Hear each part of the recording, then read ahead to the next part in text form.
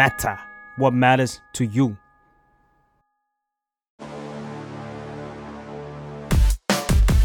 โบจ็อบ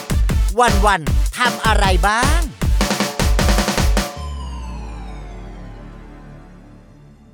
กลับมาพบกับโบจ็อบครับวันๆทำอะไรบ้างนะฮะสวัสดีผมแก๊ปเช่นเคยนะครับแก๊ปศิระสิมมีและวันนี้ครับอาชีพที่เราจะมาดูกันครับก็คือหลายคนน่าจะได้เห็นผลงานของพี่เขาเลยจากภาพยนตร์นะเรื่องร่างทรงอันนี้ก็เรียกว่าสถานที่ในการถ่ายทำเนี่ยมันเป็นเรื่องสำคัญถ้าเราไม่มีสถานที่เราก็ถ่ายทำสิ่งนั้นๆไม่ได้และวันนี้คนที่จะมาคุยกับเราครับคือโลเคชั่นแมเนเจอร์ของภาพยนตร์เรื่องนี้ครับสวัสดีครับพี่เชี่ยวเวทดนตรีครับสวัสดีครับสวัสดีครับผมเชี่ยวเวทครับออกเสียงแบบน้ำเชี่ยวไหลแรงๆน้ำเชี่ยวไหลลึกไม่นั่นน้ำนิ่งตายแล้วสวัสดีครับผมโอเคทีนี้อันนี้ผมถูกใช่ไหมคือพี่เป็นโลเคชั่นแมเนเจอร์เรื่องหนังเรื่องร่างทรงใช่ครับผมก็ดูนะซึ่งอันนี้ผมถามส่วนตัวกันเลยแล้วกันอันนี้อยากรู้สงสัยครับคือการที่เราจะไปหาโลเคชั่นสักที่นึงเนี่ยมันจะไม่ซ้ำกันกับหนังเรื่องอื่นๆเหรอวะพี่จริงๆการไปหาสถานที่ถ่ายแล้วเราได้สถานที่ถ่ายใหม่ๆเนี่ยก็จริงๆสำหรับผมเนี่ยมันก็แทบจะเปรียบเหมือนเป็นรางวัลรางวัลสำหรับคนทำฝ่ายสถานที่เนาะซึ่งจริงๆเวลาเรามีประกาศรางวัลเราไม่มีรางวัลฝ่ายสถานที่ดีเด่นอะไรเงี้ยเราไม่มีอยู่แล้วแต่ว่าเราจะรู้ของเราเองเมื่อเราได้ไปทำงานแล้วและงานมันได้ผ่านการถ่ายทำออกสู่ผลงานผ่านการตัดต่อมาเสร็จแล้วเลยที่เป็นโลเคชั่นที่ถ้ายังไม่เคยมีถ่ายที่ไหนออนในหนังเรื่องไหนเราก็จะรู้สึกแบบปลื้มของเราเองในใจเองว่าบางสถานที่เนี่ยมันกว่าจะได้มาหรือได้เห็นเนี่ยมันอาจจะเป็นที่แบบไม่เคยมีใครเห็นมาก่อนมันก็ทำให้เรารู้สึกดีมากๆใช่เพราะผมก็คิดว่าหมายถึงแบบจริงๆหนังตั้งแต่ผมเกิดมาเนี่ยผมเพิ่งอายุแบบ26 27อะไรเงี้ยมันก็มีหนังมาตั้งเป็นร้อยเรื่องมันน่าจะมีซ้ำกันบ้างแล้วพอหนังแต่ละเรื่องมันเล่าคนละแบบกันหรือแบบไม่ว่าจะเป็นหนังโฆษณาซีรีส์อะไรเงี้ยพอมันเล่าคนละเรื่องแต่เราเห็นสถานที่เดิมไงบางทีมันแบบพี่เชี่ยมันที่ของหนังเรื่องนั้นนี่ว่าอะไรเงี้ยเป็นปัญหาโลกแตก ก็ที่บนโลกมันก็มีจำกัดนะใช่ครับคือยกตัวอย่างง่ายๆถ้าเกิดเราจะพูดถึงสถานที่สักที่นึงถ้าเราจะหาเพื่อมาใช้ในหนังเนี่ยอย่างเราพูดถึงบ้านโมเดิร์นอย่างนี้ใกล้ตัวก่อนบ้านโมเดิร์นบ้านเนี่ยสร้างขึ้นมาในแต่ละปีเนี่ยมันก็มีปริมาณหนึ่งสร้างในรูปแบบของเป็นย้อนยุคสไตล์กันเป็นสไตล์แบบโมเดิร์นก็มีต่างกันไปทำให้ปริมาณมันก็น้อยไปอีกแล้วก็จบที่หลังไหนเจ้าของอนุญาตให้เช่าถ่ายต้องยอมอีกเท่ากับว่าปีนึงเนี่ยเราน่าจะมีสถานที่แบบนี้กำเนิดเกิดขึ้นมาเนี่ยนับหลังได้น้อยมากมันก็เลยอาจจะฟังดูเหมือนเป็นข้อแก้ตัวไม่แต่มันก็วุ่นวายจริงๆนะเราก็ต้องเข้าใจว่าคือผมยกตัวอย่างบ้านเพราะว่ามันใกล้ตัวสุดถ้าบ้านหลังนั้นเป็นบ้านที่เราอยู่การที่เราจะมีทีมงานสักครึ่งร้อยร่วมร้อยมาเดิน เยี่ยมเยือนอยู่ในบ้านเราบ้านเราไม่ได้จัดปาร์ตี้ซะด้วยสิวันนั้นเราก็จะมีความรู้สึกว่ามันเป็นที่ private ของเราเนี่ยเราก็จะเริ่มถ้าเราพูดถึงจิตใจของคนที่เขามีเงินสร้างบ้านในระดับราคาหลาย10 ล้านหรือบางหลังก็เป็น100 ล้านละรวมตกแต่งมันก็ไม่ได้มีความที่เขาจะลำบากอะไรที่จะต้องมาให้เราเช่าถ่ายหรือมีความจำเป็นในแง่ดันมันก็เลยทำให้ปริมาณมันก็น้อยลงไปอีกมันก็เลยจะมีการที่จะต้อง reuse แล้วก็ต้องมีการใช้สถานที่เดิมบ้างสถานที่ที่จะต้องใช้ซ้ำกันบ้างเพราะฉะนั้นมันก็จะเลยมีการตกแต่งหรือมีมุมที่เป็นการโยนหน้าที่อันดีไปให้พี่ๆช่างภาพละพี่ๆฝ่ายทีมอาร์ตใดละว่ามันอาจจะเป็นสถานที่เดียวกันแหละอาจจะเป็นแค่คนละมุมหรือคนละเหตุการณ์เนี่ยมันจะสามารถจะมีอะไรตกแต่งทำให้มันมีความแตกต่างกันได้ทางภาพบ้างอันนี้เป็นใช้คำว่าเป็นเรื่องเล่าบวกข้อแก้ตัวนิดๆอันนึงง่ายๆแล้วก็เราพูดถึงถ้าเรามีฉากจะต้องถ่ายมหาวิทยาลัยตอนเนี้ยอยู่ดีๆภายในช่วงไม่เกินผมว่า10 ปีเนี้ยนับจากวันที่ผมพูดตรงนี้เลย มันไม่ได้มีมหาวิทยาลัยเกิดใหม่ได้ขึ้นมาแน่ๆอยู่ดีจะเกิดขึ้นมาเพราะมันก็เป็นแค่ว่าเต็มที่ก็เป็นตึกใหม่ในมหาวิทยาลัยเดิมอย่างนี้เป็นไปได้อย่างเงี้ยครับเพราะนั้นผมอธิบายให้เพื่อนๆที่ฟังเพิ่มเติมนิดนึงก็คือเวลาเราทำหนังเนี่ยจริงๆแล้วอ่ะใช่อย่างวันนึงที่เราไปออกกองกันน่ะคนไปเนี่ยมัน50-60 คนอันนี้อย่างต่ำใช่ไหมอย่างต่ำครับอย่างต่ำ50นี่เบสิกแล้วเพราะฉะนั้นแปลว่าในสถานที่นั้นๆน่ะที่ไปถ่ายต้องมีคนไอ้จำนวนทีมงานเท่านี้ไปอยู่ด้วยใช่ครับแล้วนี่ยังไม่นับแบบเดินไปพื้นพังกูทำอะไรแตกหรือเปล่าอีกวุ่นวายอีกใช่ครับที่เรามาเรียกว่ามันเป็นอุบัติเหตุในกองถ่ายซึ่งมันก็เกิดขึ้นได้แหละไม่ว่าจะด้วยน้ำหนักอุปกรณ์ทีมงานการเคลื่อนตัวต่างๆเนี่ยมันก็อาจจะมีผลทำให้สถานที่มันอาจจะช้ำได้มันก็เลยทำให้การจะได้สถานที่มาถ่ายเนี่ยมันก็อาจจะบางที่เคยให้ถ่ายนะผ่านไปเดี๋ยวนี้ไม่ให้ละเพราะว่าเนี่ยมึงมาทำพังหมดเลยเซนซิทีฟบางทีบางคนเขาก็อยากให้ถ่ายเพราะเขาอยากลองแค่ว่ากองถ่ายอยากเห็นดาราเห็นสักงานนึงมีความรู้สึกว่าพี่ไม่สะดวกแล้วดูในทีวีเหมือนเดิมดีกว่าเป็นผู้ชมดีกว่าอะไรอย่างเงี้ยมันก็เลยทำให้การถ่ายทำโดยสถานที่ถ่ายของเราเนี่ยไม่ได้ไปซ้ำกับหนังเรื่องอื่นหรือคอนเทนต์ใดๆที่เขาเคยมีมาแล้วเนี่ยมันก็เรียกว่ามันสำหรับเรามันก็คือเหมือนกันได้รางวัลได้ตุ๊กตาทองเลยเพราะว่าการที่เราไม่ได้ใช้ที่ซ้ำแปลว่ามันก็บวกกันต้องทำงานหนักอย่างเรื่องร่างทรงเนี่ยมันมีการทำการบ้านแล้วก็เซอร์เวย์ในเบื้องต้นมาจากทางผู้กำกับกับผู้ช่วยเขาแล้วคือเขาก็มีการไปหาข้อมูลในเรื่องของพิธีหรือว่าบ้านของคนทรงในภาคต่างๆมันก็จะมีรูทที่เขาวิ่งไปแล้วก็มีความรู้สึกบางจังหวะหรือบางอารมณ์ของบางจังหวัดเขาอาจจะมีความชอบมันก็จะมีไกด์ขึ้นมาว่าเขามีความรู้สึกว่าเขาชอบบรรยากาศของจังหวัดนี้อำเภอนี้อะไรอย่างเงี้ยอันนี้ถามว่าทำไมมันต้องมีไกด์ขึ้นมาถ้าสมมติว่าผู้กำกับหรือผู้ช่วยเขาไม่ได้มีไปสเกาต์หรือไปทำการบ้านในแง่ของบทเขาเนี่ยบางทีก็อาจจะโยนก้อนเนี้ยมาเป็นไอเดียให้กับทางฝ่ายสถานที่ก่อนเลยว่าอ่านบทแล้วเชี่ยวคิดว่ามันน่าจะประมาณไหนหรืออยู่ภาคไหนดีแต่ว่าอันนี้ก็คือผู้กำกับก็มีความชัดเจนอยู่หลังจากที่เขาทำรีเสิร์ชของเขาแล้วว่า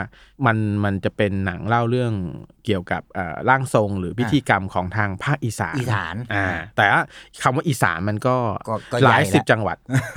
ตรงไหนเลยดีล่ะอะไรอย่างเงี้ยมันก็ต้องมีการกรุ๊ปหรือว่าสโคปลงมาให้มันมีความเป็นไปได้ในแง่ของโปรดักชันคือเรากำลังพูดถึงการทำงานบนออนไทม์จริงละเราอาจจะชอบวิวของที่นี่อำเภอนี้จังหวัดนี้เราอาจจะชอบอีกวิวอีกฉากนึงของอีกอำเภอนึงของอีกจังหวัดนึง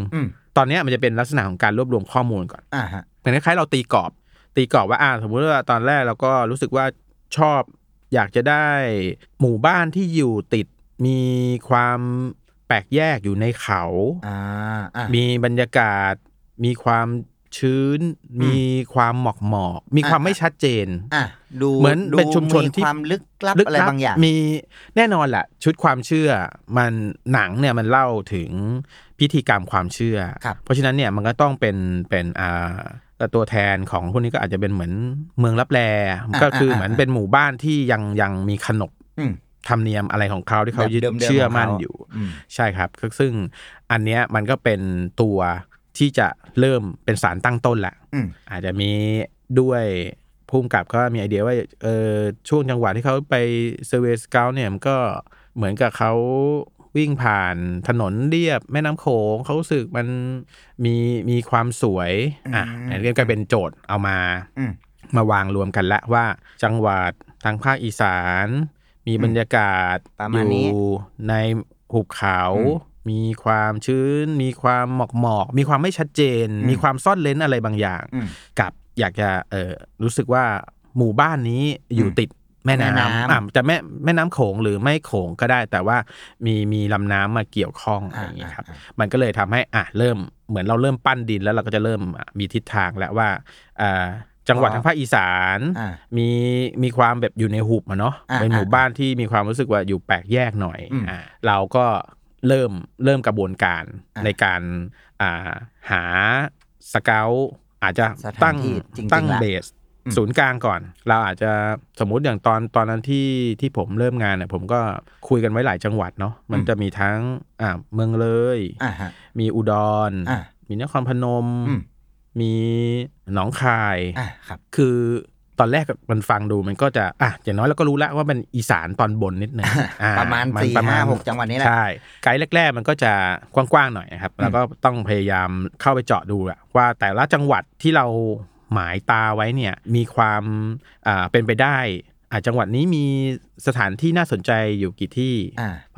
พอเราเริ่มมีตอนนั้นเนี่ยไกด์มันทิศทางเนี่ยความน่าสนใจในจังหวัดเลยเนี่ยค่อนข้างเยอะมันทำไมในเลยเยอะครับพี่ตอนนั้นคือจริงๆจังหวัดเลยถ้าเราพูดถึงเหมือนเป็นที่เที่ยวเราก็จะรู้สึกว่ามันไม่ใช่จังหวัดท่องเที่ยวใหญ่เป็นเมืองรองซะด้วยซ้ำที่เวลาเราจะไปเที่ยวเราอาจจะนึกถึงเราจะไปอุดรไปหนองคายเพื่อจะออกไปเที่ยวเมืองลาวต่อหรือว่าไปเที่ยวทางอีสานทางอื่นอุบลไปทาง101ไปทางบุรีรัมย์ไปดูบอลไม่ใช่จังหวัดหลักในการท่องเที่ยวใช่ครับไม่ใช่จังหวัดหลักแต่ทีนี้ถามว่าความน่าสนใจของเขามันมีทั้งบรรยากาศความยังเป็นธรรมชาติความที่ยังมีชุมชนที่มันจะซ่อนอยู่ตามในหุบเขาซึ่งมันก็ตรงกับโจทย์เราหมดเลยใช่ผมใช้คำนี้ได้ไหมว่าจริงๆแล้วหนังเรื่องนึงเนี่ยการที่มันจะสร้างบรรยากาศหรือส่งเมสเสจอะไรมาหาเราได้มันก็ประกอบไปด้วยหลายองค์ประกอบใช่เพลงก็เกี่ยวใช่ครับอาร์ตอะไรที่ประกอบก็เกี่ยวนักแสดงก็เกี่ยวและอีกหนึ่งสิ่งที่มันสร้างโดยที่บางทีเราอาจจะไม่รู้ตัวก็คือสถานที่หรือโลเคชั่นใช่ใช่คือสมมุติว่าเราพูดถึงการดูหนังแบบ2มิติก่อนทั่วไปก็คือไม่ใช่ลงสมัยใหม่ที่จะมีเป็น3มิติ4มิติที่จะมีพวกเก้าอี้สั่นลมมีลมพัดได้อะไรอย่างเงี้ยอันนั้นเป็นตัวส่วนเสริมเบื้องต้นปกติเราเริ่มต้นของการดูหรือการเสพหนังภาพยนตร์หรือสื่อเนี่ยเราเริ่มด้วยประสาทสัมผัสทางตาเราก็ได้ยินทางหูก่อนอันนี้คือเบื้องต้นเลยทีนี้ถามว่าการได้ยินเสียงเพลงการได้ยินเสียงบรรยากาศอันนั้นทางหูละพอมาทางภาพเนี่ยการเห็นด้วยตาเนี่ยแน่นอนแล้วก็จะมีทั้งนักแสดงเสื้อผ้าของเขางานประกอบที่เป็นการประดับประดาฉากในการตกแต่งเมนงานศพมันเป็นองค์ประกอบหมดและตัวที่ผมคิดว่าสำหรับผมนะตัวที่เป็นคล้ายๆตัวโอบอุ้มแบบบางๆอยู่ให้ตัวเราเข้าไปอยู่ในบรรยากาศนั้นเนี่ยมันก็คือเป็นเรื่องของแลนด์สเคปหรือว่า on location ที่จะมีเรามีความรู้สึกว่าเราจะดูหนังสักเรื่องนึงหรือว่าตอนเราหาโลเคชั่นสำหรับเรื่องนี้ผมก็ยังคิดว่าพอมันมีความชัดว่าเราอยากจะหาหมู่บ้านที่มันมีความลี้มีความลึกลับมีความชื้นแฉะเราก็จะเห็นภาพและว่าบรรยากาศมันจะช่วยทำให้เราเชื่อเราเชื่อในบทหนังเรื่องสิ่งที่เกิดว่าใช่นะคนเรายังจะเชื่อสิ่งนี้มาครึ่งค่อนชีวิตได้เนี่ยเราต้องอยู่ในสถานที่ที่อาจจะห่างไกลจากผู้คนห่างไกลจากสิ่งที่จะมาเร้าในสิ่งอื่นแต่ว่าในหนังเนี่ยมันจะมีชุดความเชื่อของนางเอกก็คือเขาเป็นคนในเจนใหม่แหละซึ่งเขาไปทำงานในเมืองหนังมันโดนออกแบบดีไซน์มาตอนที่ผมได้ผังมามันจะมีผังหนึ่งจากพี่เบิ้มที่เป็นโปรดักชันดีไซน์นะครับมันจะเป็นผังเหมือนแปลนให้เราดูว่าตัวหมู่บ้านของนางเอกเนี่ยมันอยู่ตรงนี้ในหมู่บ้านเนี่ยมีเหตุการณ์อะไรเกิดขึ้นบ้างสถานที่ในจินตนาการของผู้กำกับทางโปรดักชันดีไซน์เนี่ยมีอะไรบ้างในภาพนี้ก็คือตัวนางเอกเนี่ยก็จะแบบไปทำงานในเมืองตัวเมืองว่าง่ายนั่งรถ2แถวไปตามในเรื่องที่เราได้ดูกันเขาก็คือคนยุคใหม่ซึ่ง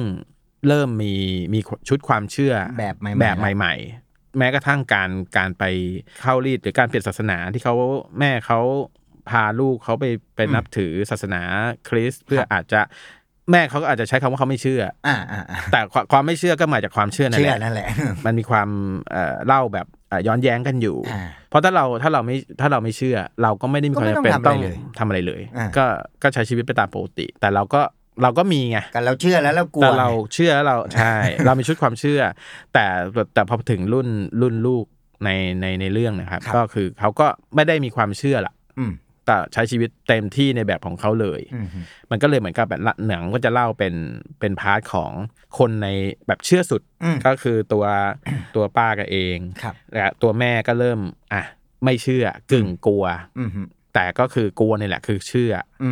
โยกไปถึงรุ่นลูกแล้วก็คือไม่เชื่อเลยก็ใช้ชีวิตไปตามสเต็ปจริงๆท้ายสุดศรัทธาหรือเปล่าในการไปนับถือคริสต์ก็ยังไม่รู้เลยในความรู้สึกที่ผมตีความนะตอนอ่านบทที่แรกเพราะว่ามันมีความเชื่อมโยงของตัวละครกับโลเคชั่นไปด้วยกันเพราะถ้าเกิดว่าเป็นตัวเขาอยู่ในพื้นที่เนี่ยเขาก็คือ 100% เนี่ยก็ไม่ได้เปลี่ยนแปลงอะไรเหมือนเดิมเป็นคนเชื่อเต็มที่เพราะฉะนั้นเนี่ยก็อย่างที่บอกว่าผังเหล่านี้มันก็จะทำให้เราเข้าใจมากขึ้นเพราะว่าตอนเราไปเซอร์เวย์เนี่ยเราก็เรียกว่าแทบจะเป็นคนแรกๆที่จะไปเห็นสถานที่นั้นที่จะไปเอาเนื้อหรือว่าสถานที่ไหนเนี่ยมานำเสนอผู้กำกับเนี่ยมันต้องมาจากความเข้าใจของเราด้วยที่เข้าใจตรงกันกับผู้กำกับด้วยกับทาง production design ด้วยก็จะมีการไปดูไปหาแล้วก็ส่งขายกันสำหรับตัวงานร่างทรงเนี่ยถ้าถามผมเนี่ยมันอาจจะโชคดีอย่างหนึ่งว่าพอเนื้องานมันเล่าเป็นต่างจังหวัดด้วยแหละมันก็เลยหนีฉีกกฎของการเป็นโลเคชั่นซ้ำกับหนังเรื่องอื่นได้ค่อนข้างจะผมจริงๆถ้าในหนังเนี่ยมีใช้เป็นโลเคชั่นไปซ้ำกับหนังเรื่องอื่นอยู่บ้างก็มีนิดหน่อยแต่ว่าถ้าเป็น on base ที่จังหวัดเลยเนี่ยแทบจะทุกอันจะเป็นที่เขาถ่ายกันครั้งแรกทางนั้นก็เลยรู้สึกว่าเรารู้สึกมีความภูมิใจเนาะที่แบบว่าเราจะต้องหาสถานที่ให้ได้ตามเนื้อเรื่องตามบรรยากาศของเรื่องมันแสดงถึงความเข้มข้นหรือการทำงานของเราที่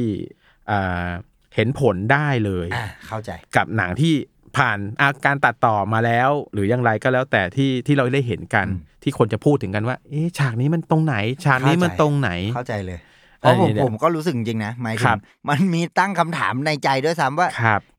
หรือมันมีสิ่งนี้จริงๆวะอะไรอย่างนั้นใช่ใช่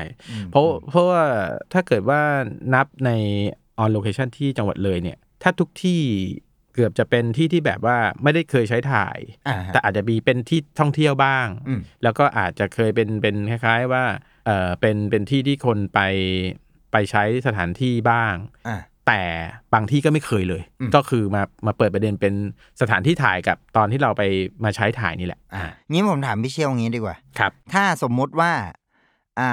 เวลาสมัครงานมันจะมีเหมือน job description งี้ใช่ไหมพี่ว่าอาชีพเนี้ยทำอะไรบ้างผมถามพี่เชี่ยวว่าคนเป็นหน้าที่ location manager เนี่ยหน้าที่มันคืออะไรบ้างที่ต้องรับผิดชอบหน้าที่ของ location manager สำหรับที่ผมทำแล้วก็ปฏิบัติมาเนาะจริงๆก็คือเราเริ่มต้นก็คือเรามีหน้าที่หาสถานที่ถ่ายทำที่ตรงกับเนื้อบทในที่นี้ก็อาจจะไม่ได้ตรงเขาเรียกว่าจินตนาการพุ่งกับเขาอาจจะมีแต่เรา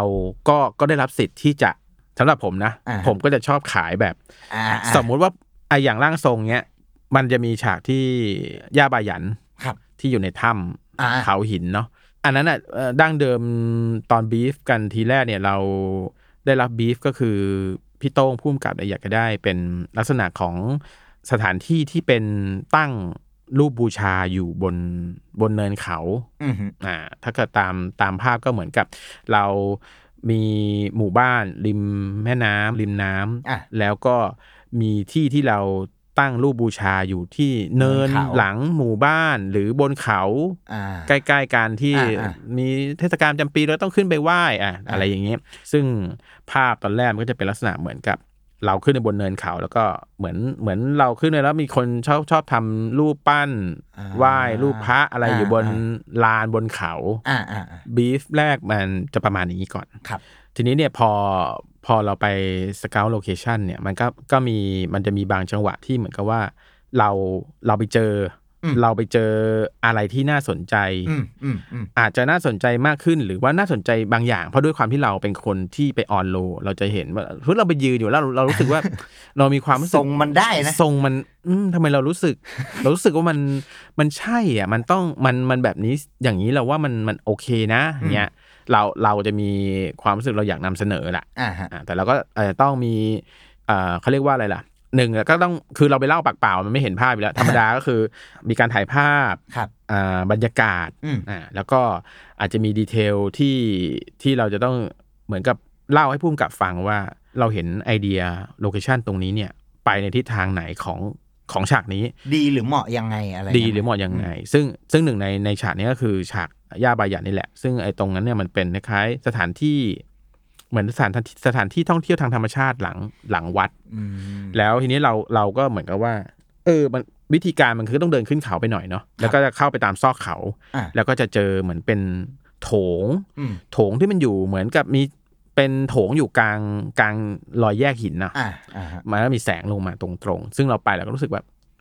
ที่นี่มันเรารู้สึกว่ามันเหมาะนะที่อยากจะใช้เป็นสถานที่ที่เรามีสิ่งที่อยากจะบูชามันตอนนั้นผมอะตีโจทย์ของย่าบายันไว้ว่ามันเป็นสิ่งเขาเรียกว่าสิ่งมีค่าทางความเชื่อทางจิตใจละเป็นลักษณะเหมือนเราอยากจะแอบซ่อนสิ่งมีค่าของเราก็คือเหมือนกับก็ง่ายๆก็เหมือนพวกเรามีหีบสมบัติอะนะเราก็อยากจะเก็บเพราะมันมีความลับมีความลับคือพอมันตอนไปเห็นสถานที่ที่แรกเนี่ยมันภาพทุกอย่างมันปิ้งเข้ามาในหัวหมดเลยเรารู้สึกว่ามันทำให้เราเชื่อได้นะว่า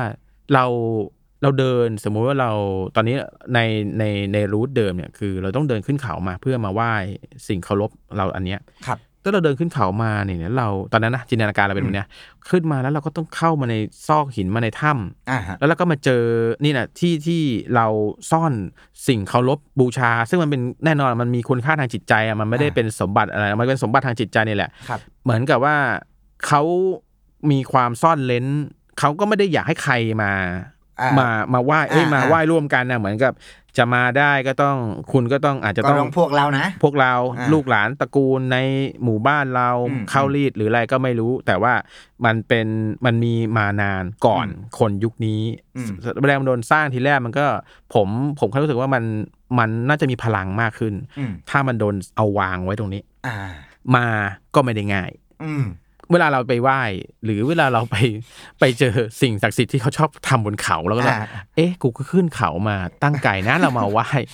ทำไมไม่ทำซะตรงข้างหน้าเชิงเขาอะไรเงี้ยมันไม่ได้อะมันไม่ได้แสดงศรัทธาอะไรบางอย่างเข้าใจผมคิดว่ามันอาจจะเป็นชุดความเชื่อเดียวกันก็คือว่าเราก็รู้สึกว่าพอเราไปเจอเราก็รู้สึกว่าโอ้โหเนี่ยผมใช้คำว่าผมก็พยายามปั้นขายพี่โต้งมากเลยพุ่งกลับว่าพี่ผมชอบที่นี่มากเลยมันอยากจะเล่าแบบนี้แล้วแต่พี่พิจารณาแต่ผมเห็นแล้วบรรยากาศมันใช่มันได้มันน่าจะดูทรงพลังกว่าที่เราไปวางไว้ที่แจ้งลานตรงเนินเขาใช่ซึ่งแปลว่าคนจะมาที่นี่ได้หนึ่งก็คือต้องเฉพาะต้องศรัทธาด้วยต้องศรัทธาไม่พอมันเป็นสิ่งที่อยู่ดีใครจะเดินมาเจอก็ไม่ได้ด้วยนะต้องตั้งใจด้วยต้องตั้งใจแล้วมันก็จะเพิ่มความลี้ลับให้เข้าไปอีกว่าแล้วพอมันมีบทตอนที่รูปปั้นย่าบายันโดนตัดหัวเนี่ย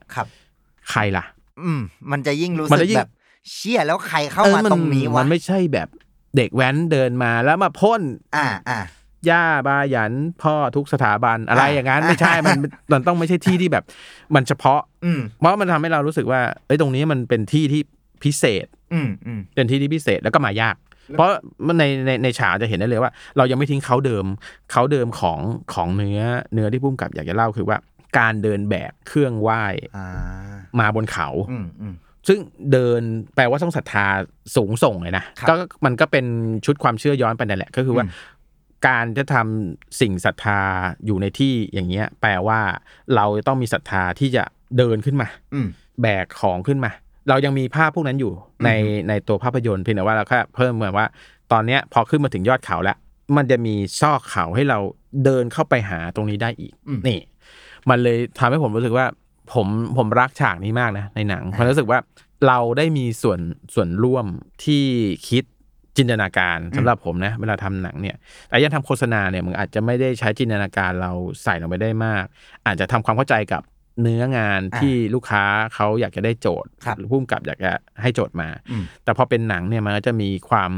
ใช้คำว่าอิสระมันเยอะขึ้นนิดนึงได้ไหมด้วยผมว่านะแต่ก็อยู่ที่ว่าเราอาจจะเสนอไปแล้วมันอาจจะได้ไม่ได้ก็อีกเรื่องนึงแต่เราแค่รู้สึกว่าเราก็ได้มีส่วนร่วมเพราะว่าพอเป็นหนังที่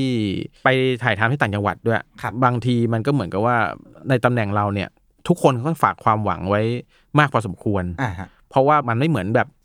เคยไปแล้วเคยเห็นแล้วอะไรอย่างเงี้ยครับมันก็เลยจะแบบเหมือนกับว่าจะเรียกว่าเราจะรู้สึกสำคัญขึ้นก็คงพูดไป อาจจะดูไม่ดีนะก็ได้แหละมันก็ใช่เลยแหละใช่ไหมคือเหมือนกับว่าเราได้ใช้ความรู้หน้าที่เราอย่างเต็มที่มากขึ้นไม่ใช่ว่าถ่ายโฆษณาบ้านโมเดิร์นในกรุงมันก็บ้านอันนี้เราย้อนกลับไปข้อแรกที่เราคุยกันนะมันก็ปีนี้เรามีบ้านโมเดิร์นมาอีกกี่หลังก็ยังไงก็มันก็เลยเหมือนกับว่าบางครั้งการทำในตำแหน่งนี้ของทางโฆษณาอาจจะดูไม่ได้เราอาจจะโดนข้อจำกัดของโลเคชันที่มีมันก็ไม่ได้หนีไปกว่าเดิมมากสักเท่าไหร่อะไรอย่างนี้เป็นต้นเพราะอย่างเล่าถึงงานล่าสุดที่เพิ่งจะมีออนไปแต่มันก็หลายเดือนแล้วเนาะอย่างตัวหนังล่าสุดของ Apple ก็คือ iPhone 13 Pro Max ซึ่งเป็นตัวหนังเรื่องผีตามคนเรื่องผีตามคนคือตอนนั้นเนี่ยมันก็ถ่ายที่จังหวัดเลยนะโชคดีของตัวหนังก็คือว่าต้องการเล่าเรื่องเกี่ยวกับขนบธรรมเนียมวัฒนธรรมเหมือนกันโลเคชั่นจะเล่าแค่ว่าไปที่เดิมนะจังหวัดเดิมแต่ไม่ได้ใช้โลเคชั่นซ้ำกันเลยล่ะอันนี้ก็เป็นความภาคภูมิใจของเราคืออาจจะด้วยภาพเนื้อเรื่องมันไปคนละแบบก็อาจจะเรื่องแต่ว่ามีเรื่องของชุดความเชื่อเหมือนกันแต่ผมก็จะบอกว่าการทำงานบ้านเราเนี่ยต่างจังหวัดอันนี้ก็ฝากไปถึงผู้ประกอบการนายทุนครับ เราถ่ายหนังต่างจังหวัดกันนะครับวิวสวยๆเยอะมากคือบางทีเห็นว่าแบบว่าเฮ้ยที่นี่สวยแต่ท้ายสุดแล้วเหมือนแบบมันไม่ได้โดนใช้ด้วยเหตุผลหลายๆประการคนละจังหวัดเราไม่สามารถจะทำโปรดักชันเราให้อยู่ในคิววันได้บางทีมันก็ต้องแบบยอมตัดใจไปส่วนจริงๆไม่เป็นไรเดี๋ยวถ้าในอนาคตเรามีงานที่เหมาะสมมีใดๆเนี่ยเราก็พยายามจะจดจำไว้ทำลิสต์ไว้แล้วก็ใช่ถ้ามันมีสิ่งที่อยากจะเล่าอยู่แบบนี้เราก็จะกลับมาเพราะว่าอย่างที่พอเราไปในที่จริงๆเราจะรู้สึกเลยว่าบางที่มันแบบโหสวยอ่ะสวยมากๆบางที่มันก็ไม่ได้เป็นที่เที่ยวนะเป็นที่แบบเหมือนอยู่ในสถานที่ที่ชาวบ้านเขาอาจจะบอกกล่าวมาเราลองไปดูก็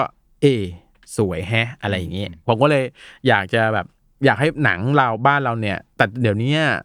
ละครซีรีส์ต่างๆเนี่ยเขาก็ถ่ายต่างจังหวัดเยอะด้วยความที่มันพอเวลาภาพเนี่ยถ้าเราอยู่แต่ในกรุงเทพมันก็ซ้ำนะบางทีเรามีภาพที่มันจะเล่าเกี่ยวกับบทไปได้จริงเราพูดถึงทะเลแล้วก็ต้องไปทะเลไหมเราก็คงไปสวนสยามไม่ได้นะทะเลกรุงเทพ คือว่ามันรักว่าจะทำให้ผมแค่คิดว่าตัวบทตัวบทของหนังหรือของภาพยนตร์หรือซีรีส์หรือแม้กระทั่งโฆษณาก็แล้วแต่เนี่ยมันก็จะกว้างขึ้นเพราะว่าผู้กำกับหรือว่าลูกค้าเขาสามารถจะคิดงานได้ว่าเขา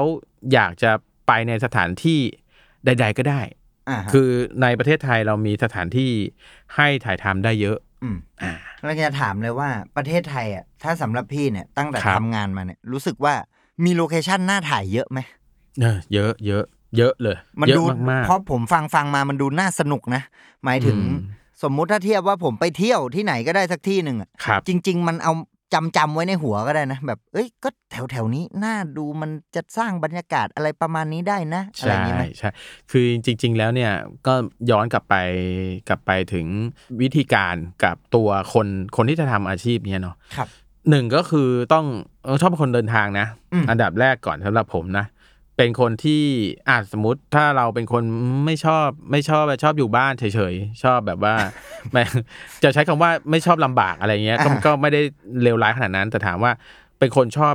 ชอบเดินทางก็จะมีเขาเรียกว่าอะไรนะข้อได้เปรียบมีความรู้สึกว่าได้การเดินทางออกไปเห็น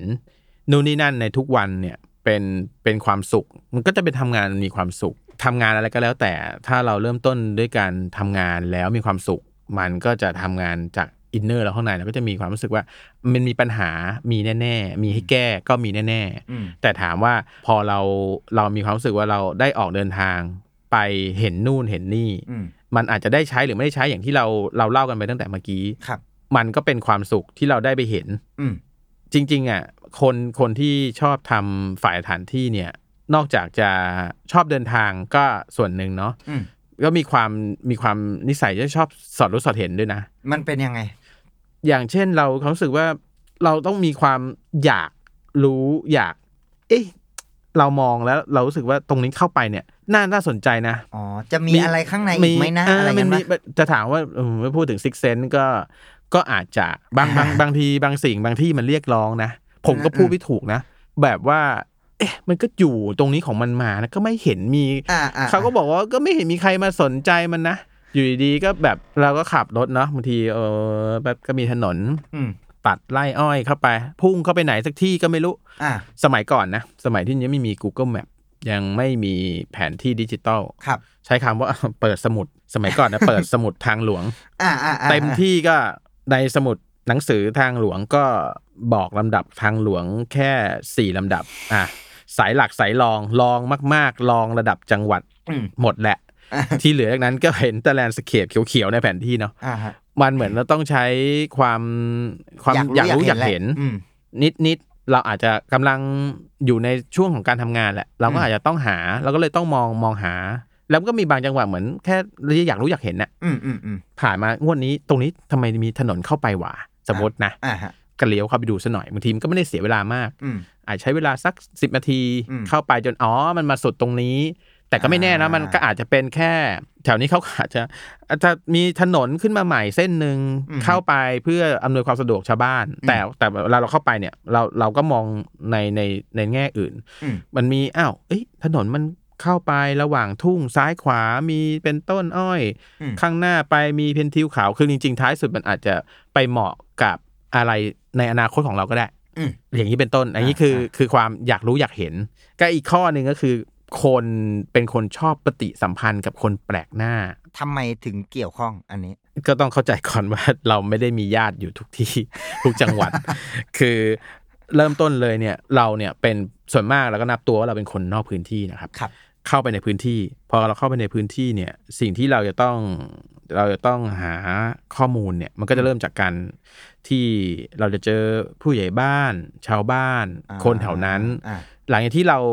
ราสโคปเนื้อพื้นที่เนื้องานแล้วเราคิดว่าที่เนี่ยน่าสนใจพอเราไปเนี่ยมันอาจจะมีบ้างที่เราอาจจะไม่ประสบความสำเร็จพยายามด้วยตัวเองละควานแล้วก็ยังไม่เจอสิ่งที่เราหมายมั่นไว้แต่มันอาจจะได้ข้อมูลอะไรบางอย่างเบาะแสบางอย่างจากคนแถวนั้นซึ่งอย่างที่บอกก็คือว่าเขาก็เห็นของเขาทุกวันเขาพื้นที่ใช่มันก็เหมือนกับว่ามันก็คือถนนที่วิ่งผ่านเราก็กลับไปนะผ่านไร่อ้อยก็แค่นั้นมีถนนตัดใหม่แต่เรามีโจทย์อยู่ในใจเราอยู่แล้วบางทีเราก็ต้องการอะไรใช่เราก็เหมือนกับว่าเราก็เอาสิ่งที่เราคิดของเราว่าเราอยากจะหาอะไรทำอะไรแบบนี้เราก็ลองเราก็ขอข้อมูลเป็นผมว่าเกิน 60% นะบางครั้งช่วยได้เยอะแต่ถามว่านี่คือสิ่งที่ถามว่าทำไมต้องมีความปฏิสัมพันธ์กับมนุษย์ผู้อื่นคนอื่นจริงๆคนไทยก็เป็นคนเฟรนลี่อยู่แล้วคุยง่ายไปถึงไปมาลาไหว้สวัสดีครับมาทำอะไรเราก็คือน้ำใจคนไทยเขาพร้อมช่วยเหลืออยู่แล้วส่วนมากเขาก็ให้ข้อมูลมามีแบบนี้นั้นบางที่นี่แบบใจดีนะนั่งรถพาไปเดี๋ยวหลงนี่ไปเดี๋ยวพี่พาไปพี่ว่างอยู่อย่างนี้เลยนะอันนี้คือเป็นสิ่งที่เราจะต้องมีความชอบปฏิสัมพันธ์กับคนอื่นอยู่บ้างจะถามว่าถึงขั้นก็เฟรนลี่น่ะเราเองบางทีเราก็ต้องชอบเจอคนที่เราไม่รู้จักอยู่เป็นเรื่อยๆอยู่แล้วถ้าเราเป็นคนที่แบบว่าอาจจะไม่ได้มีปฏิสัมพันธ์กับคนอื่นเนี่ยมันก็อาจจะทำให้เราพลาดทำงานยากเหมือนกันนะอาจจะพลาดคนอื่นใช่เพราะว่าอย่างถ้าเป็นงานอย่างอื่นนั้นเราอาจจะทำด้วยตัวเราเองไม่ต้องไปเจอคนแปลกหน้ามากใช้คำว่า 100% เลยไปปุ๊บเนี่ยเต็มที่ถ้าเราไปในออนโลเคชั่นที่จังหวัดที่เราเคยไปเราอาจจะไปขอข้อมูลกับในพื้นที่เก่าเราอาจจะเจอคนเดิมได้แต่ส่วนมากมันก็จะไปเ เจอกันระหว่างทางคนใหม่ๆข้อมูลใหม่ๆนี่ก็ยังไม่นับหมายถึงเรื่องติดต่อเจ้าของสถานที่อีกไหม ใช่ครับ ผมเคยก็อย่างงานร่างทรงเนี่ยแหละก็จะตอนแรกมันก่อนที่จะเป็นบ้านหลังเนี้ยบ้านมิงที่เราถ่ายกันเนี่ยมันจะมีบ้านหลังนึงก่อนเป็นบ้านติดแม่น้ำโขงเนาะซึ่งท่านเจ้าของก็คือเป็นรุ่นลูกแล้วแต่ว่าบ้านเนี่ยก็มีบริษัทหนึ่งที่เขาเช่าเพื่อเอาไว้หน้าของผลิตผลออกแล้วเขาจะเป็นที่รถจะมาจอดช่างรถ10ล้อเพื่อจะส่งออกไปต่างประเทศไปประเทศลาวแล้วทีนี้เนี่ยบริษัทแม่เขาอยู่นู่นเลยอยู่จังหวัดอุตรดิตถ์ซึ่งเราก็ต้องพอรู้แล้วข้อมูลเบื้องต้นติดต่อทางบริษัทเขาเสร็จปุ๊บเนี่ยเราก็ต้องเข้าไปติดต่อเขาที่สำนักงานเนาะเพื่อไปชี้แจงสิ่งที่เราอยากทำมีอะไรบ้างถ่ายทำอะไรแน่นอนล่ะเขาเคยดูทีวีดูละครแต่ว่าการมีบริษัทหรือว่ามีกองถ่ายมาติดต่อขอเช่าเขาไม่เคยเราก็จะต้องไปด้วยตัวเองสำหรับผมให้ความสำคัญกับการที่จะต้องไปด้วยตัวเองนะครับโทรศัพท์อาจจะแค่เป็นการเกริ่นแนะนำตัวก่อนแต่ท้ายสุดผมต้องพยายามหาทางนัดแล้วต้องไปติดต่อด้วยตนเองให้ได้เพราะมันเห็นสีหน้าค่าตากันภาษากายใดๆความจริงใจอะไรอย่างนั้นเองไหมคือจริงๆอันนั้นก็เป็นองค์ประกอบครับจริงๆแล้วเราตัวเราเองเราก็ต้องการจะพบเห็นเขาเรียกว่าเจ้าของหรือว่าผู้มีอำนาจในการตัดสินใจว่าทิศทางท่านเข้าใจเราไหมสิ่งที่เราต้องการทำเพราะบางทีเราขอบางอย่างเราขอหนักหน่วงเหมือนกันเราอาจจะผมอาจจะขอทุบตรงนี้ทำเป็นห้องคือเราต้องมีการอธิบายทำเสร็จแล้วตรงนี้ผมจะทำคืนตรงนี้เราจะสร้างขึ้นมาซึ่งอย่างอันนี้คือเราคุยไปถึงจังหวะของให้ทางบริษัทผู้เช่าเขาคุยกับเจ้าของบ้านให้เราอีกทีนึงซึ่งสเต็ปขั้นตอนมันก็จะมีเพราะว่าบางทีเขาก็ไม่ได้ให้เราเจอกับเจ้าของบ้านได้เลยโดยตรง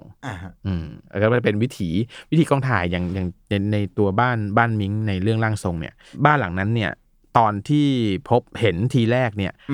เป็นบ้านที่เหมือนตามต่างจังหวัดเขาชอบสร้างกันก็คือจะเป็นบ้านเสาปูนแล้วก็ข้างบนเป็นไม้ข้างล่างก็เป็นโล่งอันนี้คือเราไปสร้างเพิ่มเพื่อให้กั้นพื้นที่ให้มันเกิดได้ตามบทหรือว่าบล็อกกิ้งที่มันจะเกิดเรื่องราวได้ซึ่งข้อดีก็คือพอเราทำฟังก์ชันได้ปุ๊บเนี่ยเราก็สามารถที่จะเล่าเรื่องหรือว่าจัดตกแต่งสถานที่ได้ตามบทเลยเพราะเราสร้างห้องน้ำติดกับห้องมิ้งตามในเรื่องเนี่ยคือเราเซตอัพขึ้นมาเพื่อให้มันเกิดเรื่องได้ตามบทในหนังถ้าเกิดเราพูดถึงเราไปเจอบ้านจริงๆเนี่ยมันอาจจะไม่ได้ว่ามีห้องผังมันไม่ได้ตรงขนาดนี้ใช่อันนี้คือเราทำผังเพื่อตามบทหนังซึ่งผมก็รู้สึกว่านี่แหละคือจริงๆถ้าเป็นต่างประเทศเนาะเป็นลักษณะของการโปรดักชันการสร้างหนังสร้างงานขึ้นมาชิ้นนึงเนี่ยถ้าเราไม่ได้อยากจะเปลี่ยนแปลงบทหรือว่าเนื้อเรื่องเขาโครงไปจากเดิมมากเนี่ยพอมันสร้างได้ตามบล็อกกิ้งหรือตามบทเนี่ยมันก็ทำให้เรื่องเล่าเนี่ยมันได้อย่างนี้ออกจากประตูมาเจอตู้เย็น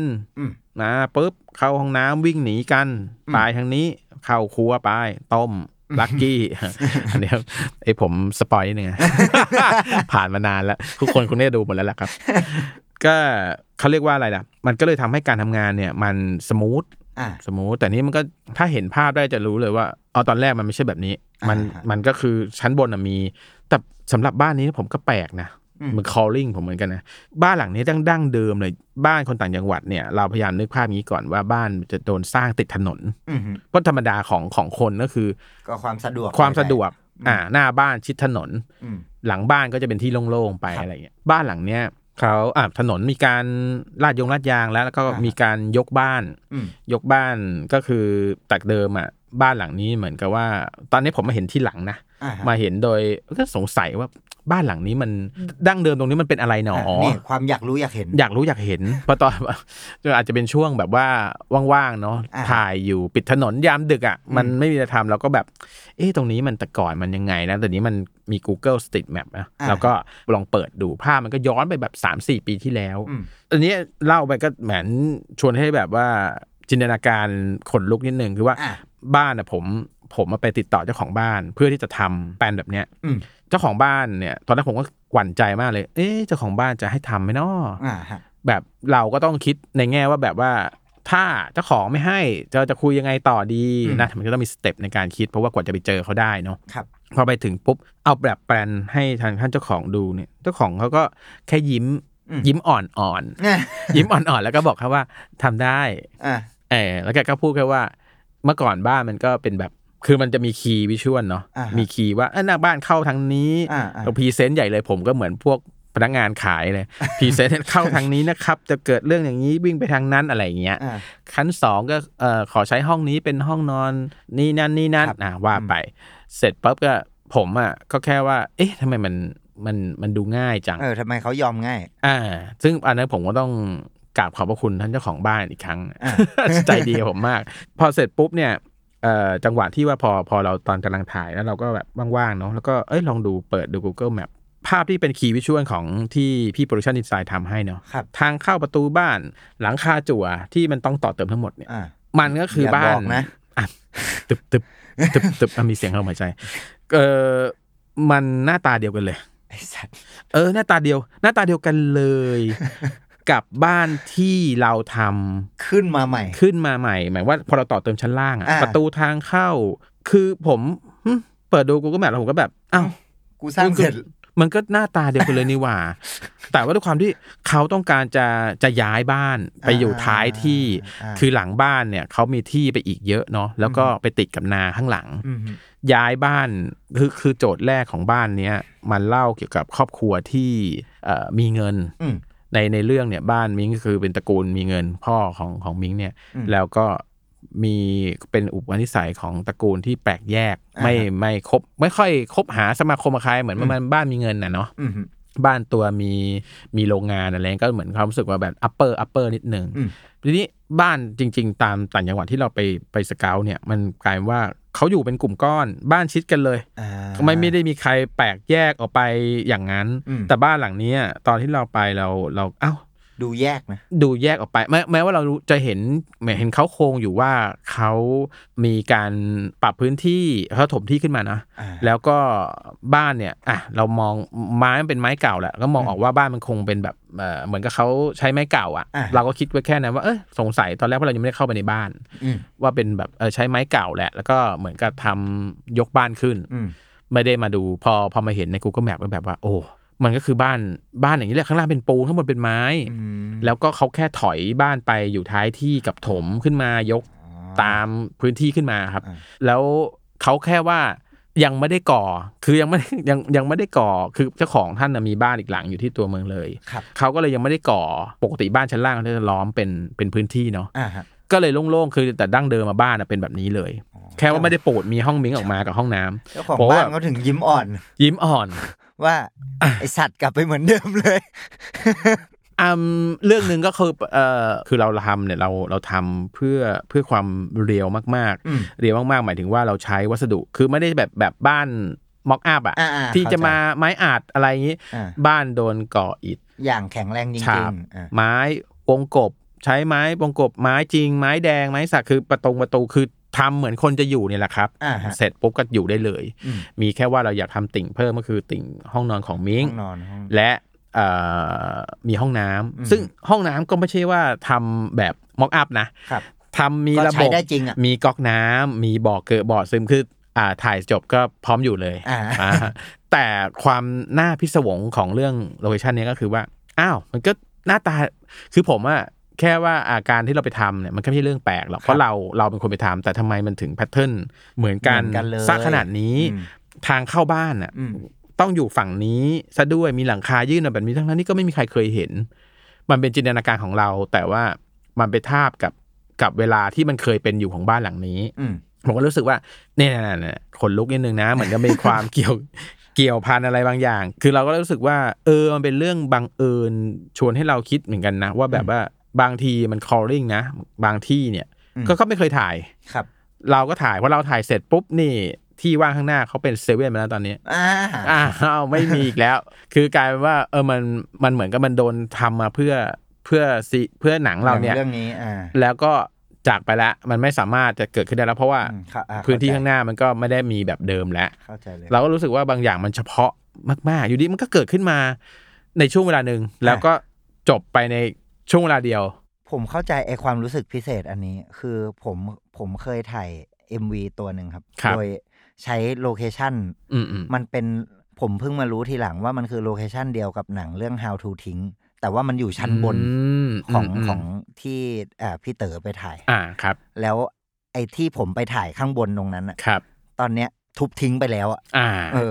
ก็เลยเข้าใจว่าเชี่ยมันเหมือนแบบกูจะถ่ายซ้ำอีกก็ไม่ได้จะถ่ายเรื่องหน้าอีกก็ไม่ได้แล้วมันจะไม่มีอะไรแบบนี้อีกแล้วใช่คือบางทีเนี่ยผมก็มีความรู้สึกว่าการทำสื่ออะไรประเภทนี้เนาะไม่ว่าจะเป็นมิวสิกวิดีโอละครซีรีส์หนังภาพยนตร์อะไรก็แล้วแต่ที่มันโดนบันทึกลงไปแล้วหรือแม้กระทั่งสเกลย่อมสุดของหมวดหมู่การทำงานประเภทนี้คือว่าเอาแค่ว่าเราไปสเกลดีกว่า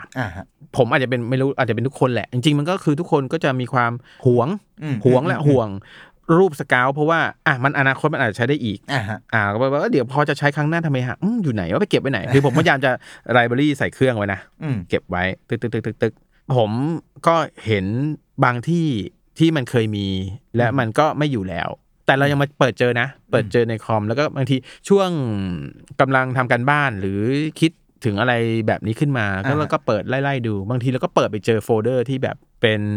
ออนโลเคชันที่เราเคยไปถ่ายเคยไปสเกลบางที่ก็ไม่เคยไปถ่ายด้วยซ้ำเคยไปสเกลจะใช้แล้วก็ไม่ได้ใช้แต่ปัจจุบันมันคือไม่อยู่แล้วไงโดนทุบไปแล้วหรืออะไรก็แล้วแต่เรื่องความเปลี่ยนแปลงเป็นธรรมดาสัจธรรมของสถานที่เราก็รู้สึกว่าเราก็ได้เป็นผู้บันทึกประวัติพวกนี้ไว้นะถ้าอีกหน่อยผมอนาคตนี่ผ่านไปอีกสัก10 20 30 ปีสมมตินะเราก็อาจจะแบบ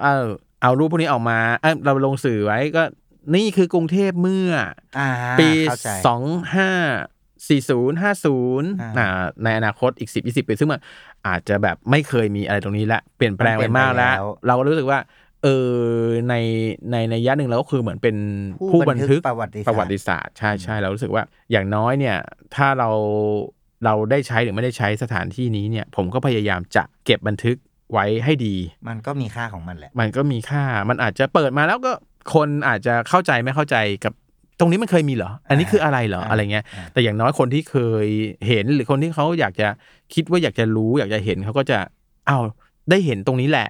มันอาจจะมีประโยชน์กับใครไม่มากก็น้อยเราก็รู้สึกอย่างนั้นเนาะบางครั้งผมก็เลยแบบว่าจะขี้งกหน่อยแบบว่าจะลบรูปนี่บางทีแบบยังไม่อยากมีลบก๊อปปี้หรือยังเราเก็บเพราะว่าตอนนี้ถามว่าเดี๋ยวนี้มันไม่ได้แพงแล้วไงเป็นฮาร์ดดิสก์หรือว่าหน่วยความจำพวกนี้มันถูกมากแล้วก็มันได้ปริมาณเยอะมากแล้วก็พยายามจะเก็บไว้เพราะอย่างน้อยก็อาจจะมีคุณค่าในอนาคตแหละผมอาจจะไม่แน่ครับคุณเชเวตได้เป็นผู้เอาฮาร์ดดิสก์บริจาคไปครับอะไรนะหอภาพยนตร์ทิ้งไว้ว่าเป็นภาพที่เคยมีสถานที่ตรงนี้ตรงนั้นใช่ไหมมันบางอย่างก็ดูไม่มีค่าสำหรับใครมันอาจจะมีค่าสำหรับคนบางคนประเทศชาติเขาอาจจะเป็นไลบรารีไว้หาภาพประวัติศาสตร์ก็ได้ผมอาจจะไปถ่ายติดป้ายหาเสียงนะปีนี้ที่คุณชาติได้เป็นผู้ว่าสมมตินะผ่านไปอีก10-20 ปีคุณชาติเป็นนายกไปแล้วตอนนี้สมมตินะคนภาพประวัติศาสตร์เขาเคยนี่สมัครตรงนี้แบบนั้นคืออะไรที่มันผ่านวันนี้ไปปุ๊บเนี่ยเป็นอดีตผมก็เคยเห็นความเปลี่ยนแปลงพวกนี้อยู่บ่อยๆนะที่ท้ายสุดไปอีกทีแล้วมันก็ไม่อยู่ก็เลยรู้สึกว่ามันสำคัญแหละมาวันนี้เราไปมันก็อาจจะเป็นการไปออกไปถ่ายรูปโลเคชั่นของงานหนึ่งของเราทั่วไปแต่ในภาพนั้นมันอาจจะไปติดเป็นประวัติศาสตร์อะไรสักอย่างขึ้นมาในอนาคตก็ได้เพราะว่าเราไม่รู้หรอกวันพรุ่งนี้อาจจะที่นี้มันอาจจะอยู่ไม่อยู่มันก็กลายเป็นจะพูดผมก็ไม่ได้มองว่ามันจะเป็นของมีค่าในระดับที่แบบซื้อขายอะไรได้นะผมแค่รู้สึกว่าคนที่ได้เห็นคนที่ได้สัมผัสมันว่ามันเป็นอย่างเงี้ยเรารู้สึกว่าอันเนี้ยมันคงเป็นพาร์ทต่อไปของเราแหละที่เราจะได้แบบว่าเป็นประโยชน์นะจริงๆในทุกภาพถ่ายและในทุกสถานที่มันก็ดูมีเรื่องราวและคุณค่าในช่วงเวลานั้นๆของมันเสมอใช่ใช่เลยถูกต้องคือเมื่อก่อนผมก็เหมือนคนไปทำงานเนาะก็ไปพยายามทำงานตามโจทย์หรือตามระยะเวลาที่ได้รับมาพอนานๆไปว่าเริ่มมันก็ตามวัยเนาะพอเราเห็นสิ่งที่เราเคยเห็นเนี่ยมันก็เปลี่ยนแปลงไปอยู่บ้างไม่อยู่บ้างทุบทิ้งเห็นตั้งแต่รุ่งโรจน์เริ่มซบเซาและร่วงโรยและท้ายสุดก็คือต้องทุบหายไปเนี่ยมันก็เหมือนแบบมันก็ใจหายนะเหมือนกับคนในอาชีพคนทำโลเคชั่นเนี่ยโลเคชั่นมันก็คือเหมือนเพื่อนสนิทของเราเนี่ยแหละเข้าใจเหมือนที่นี่มันสวยว่ะมันน่าจะโดนทำเป็นอะไรนะคือบางทีเราก็คิดแทนเขานะบางทีเขาจะบอกว่า ถ้ามันได้ทำเป็น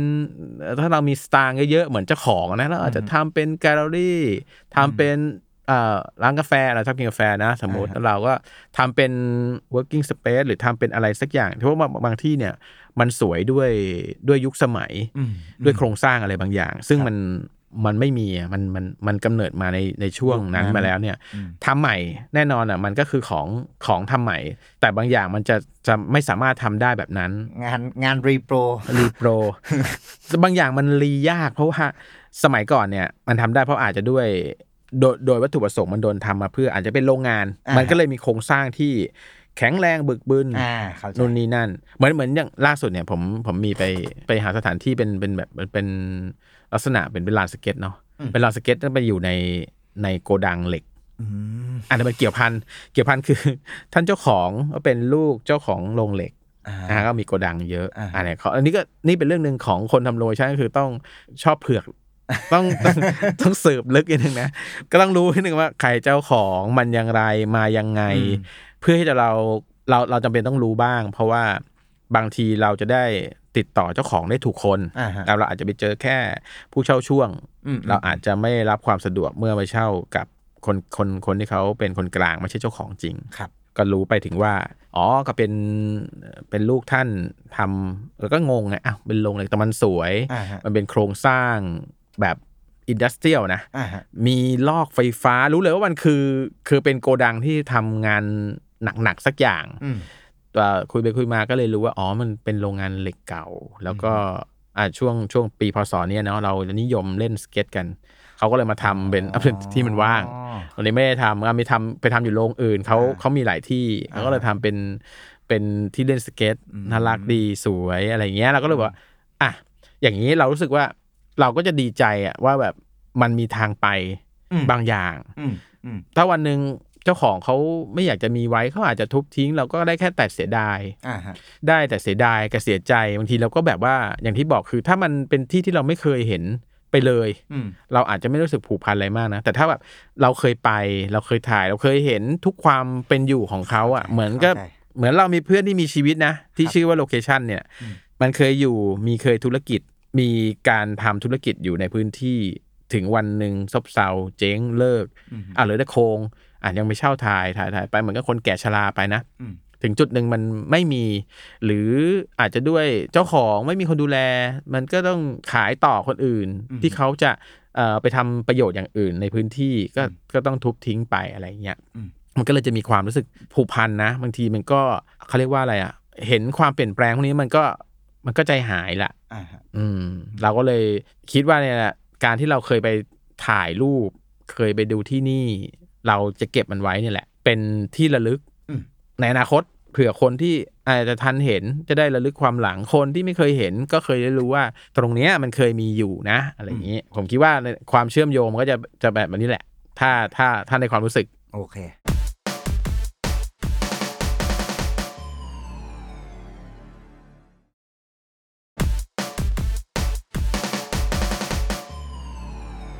เมื่อกี้ที่คุยกันเนี่ยบอกว่าถ้า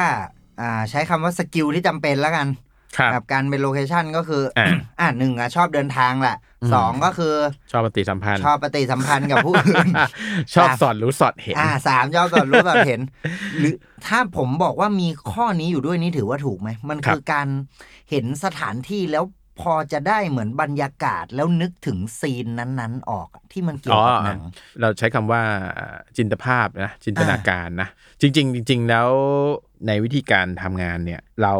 เริ่มต้นเราก็จะได้บทมาก่อนได้บทมาเพื่ออ่านเราก็อ่านไปของเราเข้าใจแบบไหนเราก็โน้ตไว้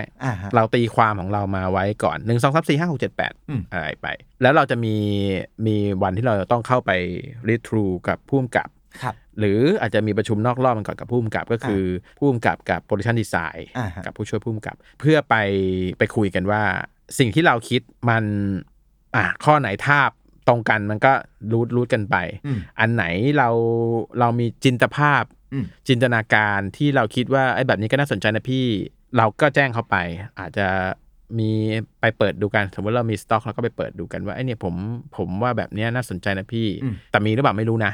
คือเราก็ต้องมากลับมาดูอีกทีว่าในระหว่างการถ่ายทำเนี่ย สมมติว่าเบสออนเราอยู่ที่จังหวัดเลยนะว่าไอ้สิ่งนี้มันไปอยู่ที่อื่นอ่ะมันอาจจะไม่มีแล้วอะไรเทียบเคียงได้อันนั้นก็อยู่ในช่วงของการสเกาต์อีกที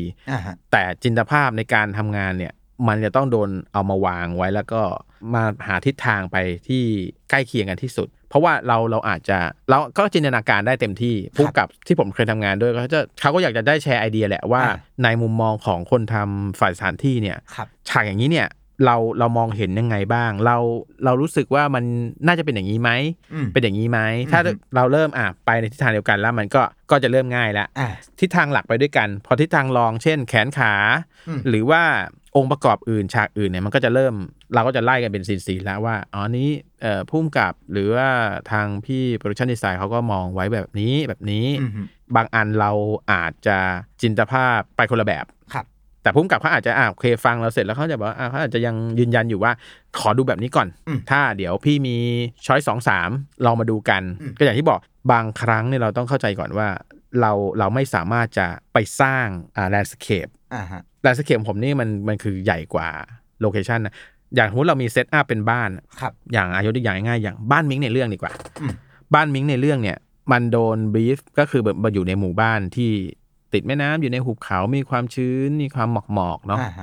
จริงๆแล้วพอบ้านในเรื่องอ่ะพอเขาโดนย้ายไปปุ๊บเนี่ยเขาไปอยู่ติดนาข้างหลังพอติดนาข้างหลังเนี่ยมันมีภูเขานะเป็นจุดชมวิวของหมู่บ้านเป็นที่เที่ยวด้วยอยู่ท้ายหมู่บ้านแล้วพอเราไปขึ้นไปยืนบนจุดชมวิวมองลงมาก็เห็นบ้านเนี่ยอยู่ติดนามันเลยกลายเป็นจุดร่วมที่บังเอิญว่าเวลาเรามองบ้านจากหน้าบ้านไปเนี่ยเราจะเห็นจุดชมวิวเป็นเขาอยู่ข้างหลังบ้านมีเขาเป็นแบ็คกราวด์มีแบ็คกราวด์ระดับพื้นเป็นทุ่งนาสำหรับผมเนี่ยมันเป็นความโชคดีที่เพอร์เฟกต์ไปในตัวเลยเพราะว่ามุมของกล้องที่จะใช้เราก็อยากใช้มุมมันมีมุมสูงที่เราอยากจะเล่าว่าหมู่บ้านนั้นอยู่ในหุบเขาอันนี้ผมสร้างไม่ได้คือไม่ใช่เดอะซิมผมสร้างไม่ได้มันคลิกเมาส์ไปวางปุ้งมีภูเขาคืออันนี้มันเป็นสิ่งที่เราต้องใช้วิชาความรู้ด้านภูมิศาสตร์ด้วยแต่จริงๆหมู่บ้านในหุบเขามันธรรมดาอยู่แล้วเราต้องเข้าใจอย่างนึงว่าคนเราจะทำหมู่บ้านเราจะสร้างหมู่บ้านเนี่ยถ้าเราอยู่ในหุบเขาเราจะสร้างที่เป็นก้นกระทะเพราะว่าเราจะปลูกบ้านอยู่ตรงเชิงดอยมันก็จะไม่ได้เพราะพื้นที่มันไม่ได้ราบมันต้องมีการเพาะปลูกคือจริงๆท้ายสุดแล้วเนี่ยมันก็มีความช่วยเหลือกันในทางสภาพแวดล้อมนะครับว่าบ้านในหุบเขาเนี่ยที่มันอยู่ในแอ่งกระทะเนี่ยมันจะต้องมีเขาสักลูกนึงแหละที่เราจะต้องมีทิศทางที่ขึ้นไปถ่ายแล้วมองลงมาเห็นหมู่บ้านแต่ความโชคดีของเราสำหรับหมู่บ้านนี้ก็คือมีอาจจะเดินเหียกหน่อยจอดรถเสร็จแล้วก็เดินขึ้นไปอีกเพื่อไปตรงจุดชมวิวนี้แต่มันก็ช่วยให้เราแบบได้วิวบ้านยิงไปทั้งจากบนเขาผ่านเห็นนาเห็นบ้านเห็นหมู่บ้านเห็นหุบเขารอบๆยิงจากหน้าบ้านกลับมาเห็นบ้านเห็นลานหน้าบ้านก่อนที่เขาย้ายบ้านมาบ้านทุ่งนาแล้วก็ภูเขาทั้งหลังพอมันมีองค์ประกอบพวกนี้ล้อมรอบเนี่ยหนังด้วยความที่ตัวหนังเนี่ยเรามีช่วงที่เราจะต้องให้นางเอกคุณยดาที่จะต้องทำน้ำหนักอันนี้เป็นเกร็ดเล็กเกร็ดน้อยเนาะเขาจะต้องทำน้ำหนักเพื่อให้สภาพร่างกายเขาเนี่ยเปลี่ยนแปลงที่ว่าตอนหายไปอยู่ในโรงงานล้างเนี่ยให้เห็นภาพว่ามันเหมือนกับว่าอยู่ในช่วงของร่างกายเนี่ยสู้ผอมมากๆเพราะต้องทำน้ำหนักให้หายไป 10-20 โลโดยทางโภชนาการทางมีนักโภชนาการดูแลให้ระยะเวลามันก็ประมาณสักที่เขาต้องทำน้ำหนักอยู่ประมาณ 2-3 เดือนที่จะต้องเปลี่ยนแปลงร่างกายให้มันถูกต้องตามนั้นเพื่อที่จะกลับไปถ่ายคือเนื้อเรื่องมันเล่าอยู่ที่บ้านนี้ในช่วงเวลาที่เขายังมีร่างกายสมบูรณ์หายไปช่วงหนึ่งแล้วก็อาจจะหายไปอาทิตย์2 อาทิตย์แต่ว่ามันความเปลี่ยนแปลงทางร่างกายมันคือผลชัดเจนแต่เราทำจริงๆมันไม่ได้ทางโภชนาการมันต้องใช้เวลาในการค่อยๆลดของเขาเนาะในการวางแผนการรับประทานเพื่อให้น้ำหนักมันสู้เห็นกระดูกสันหลังตอนที่เขาถอดเสื้อมันใช้เวลา 2-3 เดือนซึ่งมันเกิดผลดีกับออนโลเคชั่นผมก็คือว่าความที่มันมีทุ่งนามีต้นไม้ใบหญ้ามีบริเวณมันทำให้เกิดภาพที่มีภาพตั้งแต่นาเริ่มเขาเรียกอะไรนะเริ่มเป็นเขียวออกรวงออกเขียว ไปจนกระถึงเกี่ยวแล้วคือจริงแล้วผมอะชอบเพราะว่ามันทำแล้วรู้สึกว่าหนังมันมีความมีชีวิตจริงผ่านเวลาผ่านมีอะไรเป็นข้อบ่งชี้เพราะจริงเอาจริงเราไม่สามารถจะไปสร้างพวกนี้ได้เพราะเราไม่ต้องใช้เวลาหนังจริงๆแล้วเนี่ยเขาพยายามจะถ่ายทำให้เสร็จอยู่ภายในช่วง10-20 คิวสมมุติสักประมาณเดือน2 เดือนอะไรอย่างเงี้ยแต่สำหรับตอนที่ทำร่างทรงเนี่ยคือเราเริ่มเปิดกล้องเนี่ยประมาณกรกฎาปิดกล้องประมาณ 3-4 เดือนแล้วก็มันมีถ่ายซ่อมอีกนิดนึงถึงธันวาซึ่งมันก็เริ่มตั้งแต่สเกาต์รับบีฟเป็นก็ต้องประมาณใช้เวลาประมาณ 7-8 เดือนซึ่งสำหรับงานหนังไทย1เรื่องก็เป็นสเกลที่ยาวเหมือนกันแต่ว่ามันก็อย่างว่ามันเป็นปีที่มีโควิดปีแรกพอดีจะออกสเกาต์ก็ ไม่ได้รัฐบาลประกาศห้ามเคลื่อนย้ายห้ามข้ามจังหวัดมันก็มีการรอช่วงนั้นก็ใช้เทคโนโลยีช่วยGoogle Street View ก็เดินกันไปเดินกันนิ้วเมื่อยเลยจะช่วยได้ขำๆก็คืออย่างน้อยก็พอเป็นไกด์ได้เห็นแต่ก็ย้อนกลับมาเรื่องบ้านหลังนี้เหมือนกันแต่บ้านหลังนี้ผมไม่ได้เดินผมแค่เหมือนกับว่าคร่าวๆว่าทิศทางในตัวอำเภอเป็นอย่างนี้เพราะว่าพอไประดับหมู่บ้านแล้วเนี่ยรถ Google Street Map Google มันไม่ได้เข้าไปแล้วที่หมู่บ้านนี้จริงๆแล้วที่หมู่บ้านเหมืองแพร่ที่อำเภอนาแห้วเนี่ยคือผมเคยไปเที่ยวสมัยก่อนนานมาแล้วตอนนั้นไปเที่ยวมันยังไม่ค่อยมีอะไรเลยนะแล้วก็เราจำได้ก็ว่าจังหวัดเลยเนี่ยมันมีความสวยงามตรงนี้อยู่นะมีความเป็นยังเป็นชนบทดั้งเดิมเพราะว่าหมู่บ้านเนี่ยความพิเศษของหมู่บ้านนี้นะถ้าเราย้อนประวัติศาสตร์ได้ไปสมัยก่อนที่เรายังไม่ได้โดนแบ่งในฝรั่งเศสมาแบ่งเป็นประเทศลาวฝั่งแม่น้ำมันจะมีแม่น้ำเหืองกั้นอยู่เมื่อก่อนหมู่บ้านนี้มันก็คือหมู่บ้านที่มีแม่น้ำอยู่ตรงกลางตอนนี้เขตแดนถ้าในหนังมันจะมีเป็นลำห้วยเล็กๆอาจจะมองเห็นยากหน่อยแต่ลำห้วยนี้ก็คือฝั่งกันนี้ก็คือประเทศไทยฝั่งตรงข้ามเป็นประเทศลาวแต่ย้อนไปตามประวัติศาสตร์ก็คือตามสไตล์เราก็ต้องอยากรู้อยากเห็นนะคุยเขาก็บอกว่าฝั่งนู้นก็ญาติกันนี่แหละคือสมัยก่อนมันก็คือหมู่บ้านเดียวกันเหมืองแพร่เหมือนกันแต่อยู่ฝั่งแค่สมัยก่อนมีแม่น้ำแล้วตอนนั้นเขาปักปานเขตแดนเนาะก็มาผ่าเป็นแบ่งประเทศถูกมันกลายเป็นว่ามันก็ทำให้เราได้พบเห็นประวัติศาสตร์ทางภูมิประเทศด้วยนะแล้วก็ได้ความรู้รอบตัวตรงนี้มันเรามาเห็นตอนเมื่อก่อนเราก็ไม่ได้ดีเทลหรอกแล้วก็เหมือนนักท่องเที่ยวนะ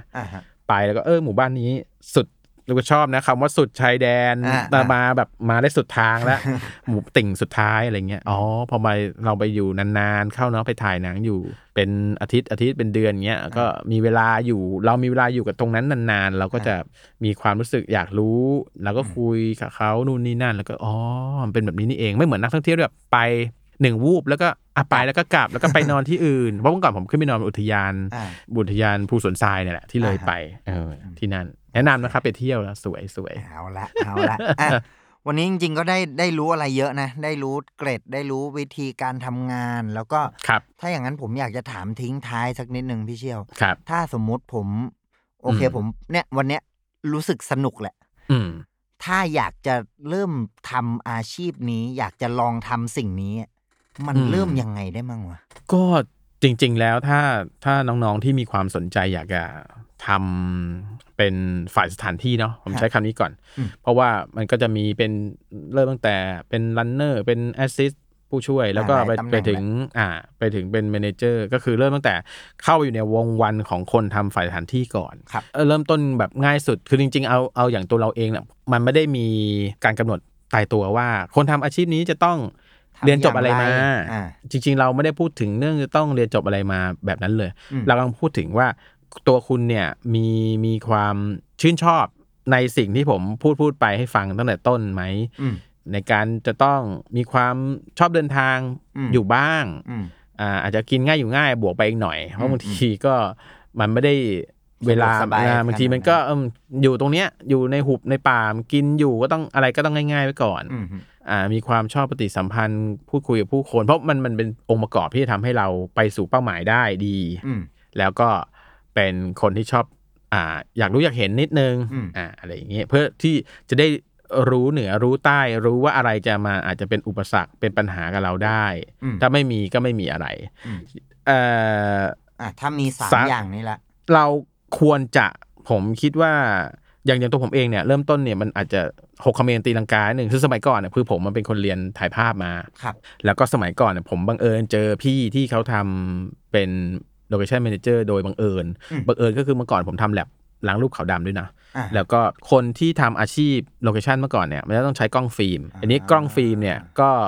คนเป็นคนชอบถ่ายรูปมันก็ต้องมีสกิลของการชอบถ่ายรูปเป็นเมื่อก่อนนี้ก็คือกลายว่าเขาจะชอบมีกล้องไป2 ตัวสมมติกล้องนึงก็ถ่ายงานไปอีกกล้องนึงก็จะแบบถ่ายขาวดำบางทีเห็นวิวมันก็มีความเป็น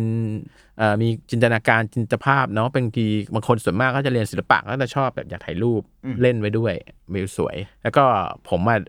ได้รับโอกาสแบบเป็นคนทำล้างฟิล์มอัดรูปให้แกพอดีแล้วก็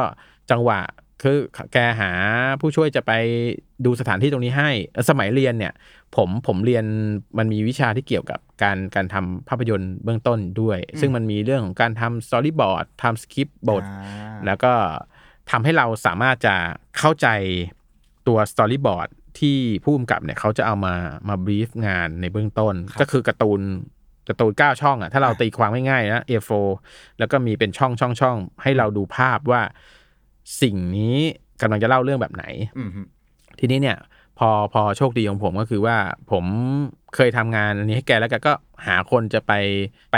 ถ่ายรูปว่าไปสเกาต์งานให้แกแหละแกก็บอกว่าไปที่นี่นะเดี๋ยวจะมีรถพาไปดูมุมนี้ให้พี่หน่อยแบบนี้เนี่ยก็ดูเราเข้าใจหมดแล้วก็ถ่ายรูปได้เราก็เลยได้มีโอกาสไปช่วยงานพี่เขาเป็นครั้งคราวตามแต่เวลาเราว่างตามแต่เขาเรียกหาจะให้ไปช่วยอันนั้นก็คือตอนสำหรับผมตอนนั้นนะแต่ตอนเนี้ยง่ายสุดเลยสำหรับน้องๆที่อยากทำด้านนี้ก็จริงๆเราหาข้อมูลได้เดี๋ยวนี้เขาค่อนข้างจะมีโปรไฟล์ข้อมูลของคนทำฝ่ายสถานที่อยู่ค่อนข้างเยอะเราสามารถจะเข้าไปเซิร์ชหาได้สมมติคนนี้ทำเรื่องนี้เราชอบผลงานเราชอบงานตัวไหนของเขาเราก็ว่ายง่ายคือเราไปขอฝึกงานทำงานละก็คือทักไปเลยแหละทักมาเลยคือจริงๆผมก็มีนะช่วงที่หนังร่างทรงอยู่ในช่วงโปรโมทเยอะๆก็ด้วยความที่ตอนหลังเนี่ยทางต้องขอบคุณบริษัทGDH ด้วยครับที่เริ่มมีการโปรโมทงานในส่วนที่แบบว่าให้คนทำงานเบื้องหลังได้มีการสัมภาษณ์เหมือนที่เราเห็น DVD หรือว่าแผ่นดิสที่เวลาเราดูงานสมัยก่อนที่จะมีเป็นเครดิตมี behind the scene สัมภาษณ์คนนี้คนนั้นในตำแหน่งนี้ตำแหน่งนั้นใช่ไหมครับว่าทำงานมายังไงมีอะไรแบบไหนอุปสรรคในงานนี้คืออะไรโน่นนี่นั่นซึ่งพอตอนโปรโมทของร่างทรงเนี่ยมีเนื้องานของฝั่งของผมเองก็คือโลเคชั่นด้วยก็มีทำให้มีคนมาติดต่อขอพูดคุยขอมาฝึกงานมาขอความรู้แต่ตอนนี้ที่ติดต่อมาก็เงียบหายไปก็ติดต่อมาบ้างก็อาจจะพอท้ายสุดอาจจะบางคนก็ยังสมมติน้องๆอาจจะใกล้เรียนจบสมมติแต่พอดีผมมีงานต้องไปต่างจังหวัดสมมตินะมันก็เลยอาจจะยังไม่ได้ลงตัวแล้วก็อย่างที่บอกคือบางทีเราอาจจะต้องมีภาระอย่างอื่นคล้ายๆว่าพอมาทำงานเนี่ยมันก็ใช้เวลาอยู่กับตัวงานค่อนข้างเยอะไม่ว่าจะเป็นทำงานในกรุงเทพก็เถอะหรือทำงานต่างจังหวัดก็เถอะมันก็เลยเหมือนกับว่าจริงๆนะถ้าเกิดให้ง่ายสุดนะคือเราก็ไปเจอพี่ที่เขาทำทางด้านนี้แสดงเจตจำนงเลยไม่มีอะไรครับก็คือเราสามารถฝึกงานกับพี่เขาได้ถ้าเราสนใจทำเพราะว่าเบื้องต้นเนี่ยอย่างน้อยๆเนี่ยเดี๋ยวนี้มันก็สมมุติเราอยากทำมันก็มีพี่เขาก็จะมีเป็นพูดค่าแรงมาช่วยงานช่วงฝึกงานไปถึงจุดนึงมันก็อัพเลเวลขึ้นไปได้เรื่อยๆมันเป็นเรื่องของงานประสบการณ์ซะด้วยมันก็ได้ประสบการณ์ด้วยได้คอนเนคชั่นอะไรใดๆด้วยครับแต่ผมก็ที่เคยมีก็คือมีมาฝึกอยู่บ้างแต่ว่าก็ท้ายสุดก็ถ้าน้องเรียนจบไปก็อาจจะหายไปไม่ได้มาต่อเนื่องอะไรอย่างนี้แต่ว่าเขาอาจจะมีส่วนมากบางคนที่ผมเจอก็สมมติว่าทำงานด้านอื่นมาแล้วนะไปทำบางทีอาจจะเป็นผู้ช่วยอาร์ตไปเป็นผู้ช่วยเสื้อผ้าอะไรเงี้ยแล้วก็ทำอยู่ในกองเลยแหละแล้วก็ วนเวียนจนกระทั่งถึงจุดว่าตรงนี้ฉันชอบทำฝ่ายสถานที่สมมติชอบมีความปฏิสัมพันธ์อย่างที่เราบอกเพราะว่าคนทำโลเคชั่นเนี่ยนอกจากจะหาสถานที่แล้วมันมีการต้อง manage พื้นที่ด้วยก็คือการจัดที่จอดรถการจัดเบสกองการบริหารจัดการจุดถ่ายทำซึ่งตรงเนี้ยมันก็จะมีรายละเอียดเพิ่มเติมนอกเหนือจากการหาซึ่งเราจะมีดีเทลของเราว่ากองเราเป็นแบบไหนเล็กใหญ่เราต้องการอะไรเราต้องการตั้งไฟตรงนี้ต้องการตั้งกล้องตรงนี้จอดรถตรงนั้นอะไรอย่างงี้มันจะมีดีเทลซึ่งอันนี้เนี่ยเราจะพบเห็นได้เมื่อเราไปออกกองเราจะตรงนี้เราอาจจะเล่าเป็นคำพูดได้บ้างแต่ว่าพอหน้างานจริงเนี่ยมันก็จะมีรูปแบบปัญหาที่ไม่ค่อยซ้ำกันมาในต่างกันไปในทุกทิศทางใช่ครับใช่ก็เลยดีใจครับอยากให้มีคนมาทำเยอะๆครับฉะนั้นเอาเป็นว่าถ้าใครสนใจก็ทักไปได้นะทักไปหาพี่เชี่ยวก็ได้ครับทักไปหาพี่เชี่ยวก็ได้ทุกช่องทางอย่าหายไปบ่อยแล้วกันถ้าทักมาก็อยู่กันไปเข้าใจครับบางทีมันก็มันยังค้นหาตัวเองเนาะบางทีมาทำแล้วก็มันไม่ชอบมันก็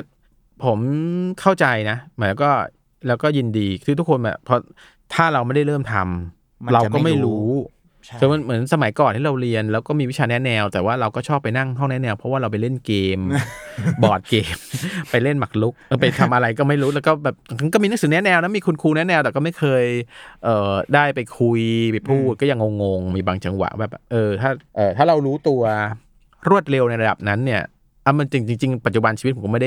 ด้บอกว่าผมผิดหวังอะไรนะเพราะว่าผมก็มีซิกแซกเปลี่ยนมุมเปลี่ยนอาชีพมาครั้ง2ครั้งจากที่ควรจะไปเป็นช่างภาพแต่ถ้ามาทำด้านฝ่ายสถานที่อะไรเงี้ยก็ไม่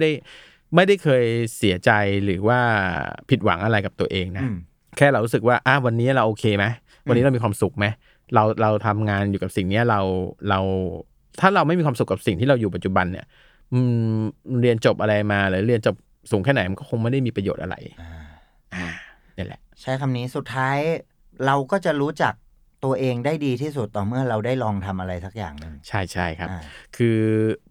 เวลาผมเจอน้องๆที่มาฝึกงานอยู่ตามโปรดักชันเฮาส์ที่บางครั้งเนี่ยเวลาเราไปถ่ายงานหรือเราทำงานเนี่ยเขาก็จะมีน้องๆที่มาฝึกแล้วก็จะโดนส่งมาเพื่อมาพอดีช่วงจังหวะนี้มีงานนี้ออกกองพอดีมาช่วยพี่ฝ่ายสถานที่อย่างเงี้ยผมก็ดีใจยินดีนะถ้าอยากจะรู้อะไรมาถามผมก็พร้อมที่จะให้ความรู้แล้วก็อะไรใดที่สอนได้หน้างานก็จะบอกเต็มที่เกี่ยวอยู่ที่ว่าเขาอยากจะทำต่อไหมถ้าอยากทำก็ยินดีแต่ถ้ารู้แล้วก็อยากทำอย่างอื่นก็ยิ่งดีก็อย่างน้อยได้รู้ตัวเองอย่างนี้ดีที่สุดคืออย่างน้อยต้องรู้ว่าอยากทำอะไรแล้วก็ถ้ารู้ว่าอยากทำอะไรแล้วมันจะไม่มีประโยชน์เลยถ้าไม่ได้ลองทำรู้อย่างคือฟังทฤษฎีไปก็ฟังไปแต่ว่าตื่นเต้นสุดคือต้องไปออกกองนะครับผมยืนยันว่าภาคปฏิบัติสนุกกว่าเยอะโอเควันนี้เต็มอิ่มนะแน่นๆเลยไม่อิ่มเดี๋ยวเสิร์ฟอีกบ้าบอครับยินดีขอบคุณพี่เชี่ยวมากนะครับวันนี้ได้เลยครับผมดีใจที่ได้มาพูดคุยกันรู้จักกันวันนี้ครับผมยินดีเช่นกันครับโอเคสำหรับท่านผู้ฟังทุกท่านนะครับวันนี้ก็เรียบร้อยนะโบจ็อบวันๆทำอะไรบ้างเพราะฉะนั้นอาทิตย์หน้าวันพฤหัสบดีหน้าจะเป็นใครเป็นอาชีพอะไรก็ติดตามกันไว้นะครับเงี่ยหูฟังผมก็จะกลับมาเช่นเคยมาซอกแซกถามว่าวันๆเนี่ยเขาทำอะไรบ้างวันนี้ผมกับพี่เชี่ยวลาไปก่อนเจอกันครับสวัสดีครับสวัสดีครับ